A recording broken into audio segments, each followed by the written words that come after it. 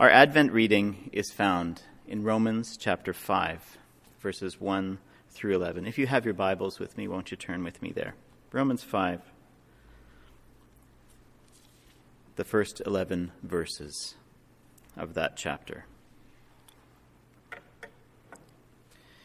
Paul writes, "Therefore, since we have been justified through faith, we have peace with God through our Lord Jesus Christ, through whom we have gained access by faith into this grace in which we now stand.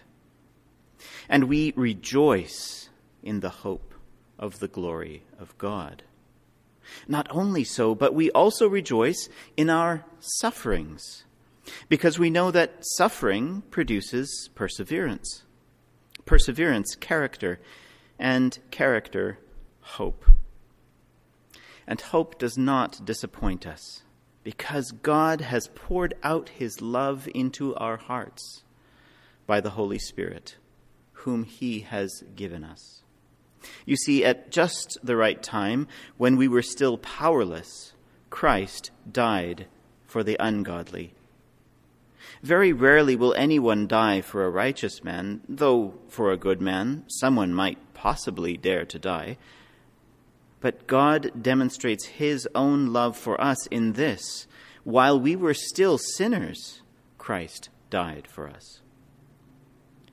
Since we have now been justified by his blood, how much more shall we be saved from God's wrath through him? For if, when we were God's enemies, we were reconciled to him through the death of his Son, how much more, having been reconciled, shall we be saved through his life?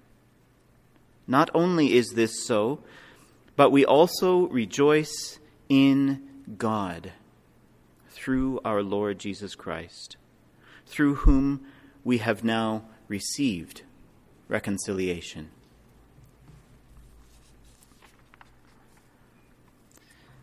Peace, if you think of it in the simplest terms, as people laying down their weapons, is not always what's needed.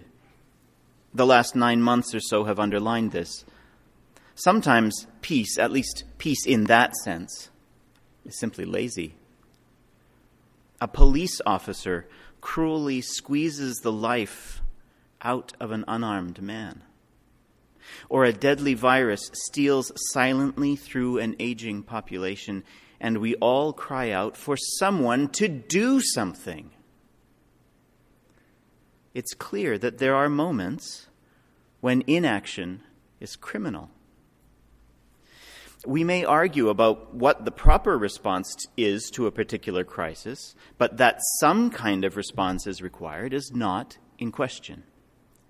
So we've heard a lot of talk this year that features aggressive verbs like fighting or beating or stamping out. Such language may be appropriate for the times we live in, or it may not be. But it is beyond dispute that to achieve a peace that is fuller, deeper, longer lasting, a more superficial peace must, at times, be disrupted. In such times, peace itself appears to be on trial. Ironically, irenic detachment, when it ignores the most urgent needs, leads to more conflict. But our God is not like that. Our God acts.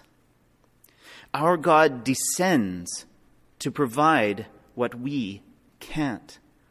Our passage says, when we were still powerless, helpless, Christ died for the ungodly. While we were still sinners, Christ died for us. Of course, our passage highlights the uncomfortable fact that we, though powerless, were the aggressors, the ungodly, sinners. We are the ones who manufactured the crisis. Our sin was the most urgent need to be addressed. so, when we were God's enemies, we were reconciled to him through the death of his Son. This is the peace of which the angels sang. This is the peace, lasting, deep, and full, that faith in the Son provides. And he alone provides it. Provides it through death. His death. And yet, as it says, how much more shall we be saved through his life? In other words, the peace on earth the angels talked about is far more than wearily laying down our weapons and passively accepting what comes. The carol we just sang encourages us. And ye, beneath life's heavy load, whose forms are bending low, who toil along the climbing way with painful steps and slow, look now, for glad and golden hours come swiftly on the wing. The peace that the baby in the manger brings us is a peace that does more than endure suffering. This peace causes us, Paul says, to rejoice in our sufferings, because we know that suffering produces perseverance, and perseverance produces a character that shines through the most severe tests. Such character is characteristically hopeful, Paul says. Now, this is a hope that is at once attractive and frustrating to the world. Attractive because everyone knows there ought to be peace on earth. Frustrating because, try as they might, they never seem to get there. And Christians stubbornly reject the heroes, the objects, and the methods they hope will help them attain this false peace. Rather, we rejoice in the hope of the glory of God. Not only is this so, we rejoice in God himself through our Lord Jesus Christ. This seems foolish to those who see only the physical inequity and systemic injustice in the world. The peace and hope we hold is disappointing to them because we can't get with their program of peace on earth.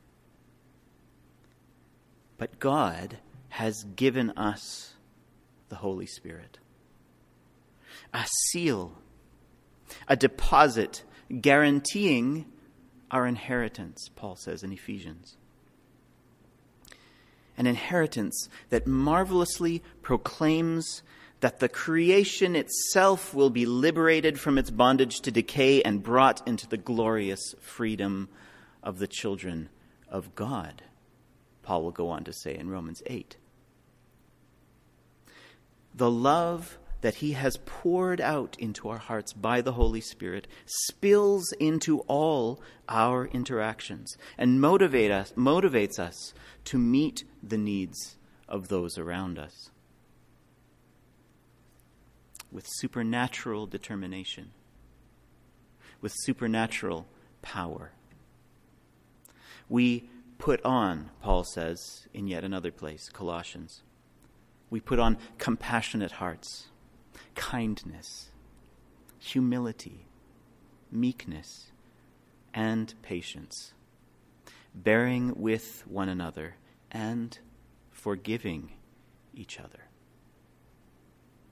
Above all these, he continues, we put on love, which binds everything together in perfect harmony. This is all-pervading, active peace. Not merely the absence of conflict, but a comprehensive and constructive worldview, a heart transformation that only the Prince of Peace can bring. He concludes, the peace of Christ rules in our hearts. The peace of Christ is the thing to which indeed we were called in one body, and we are thankful. And so now, with thankfulness, for our Prince of Peace. We light the peace candle.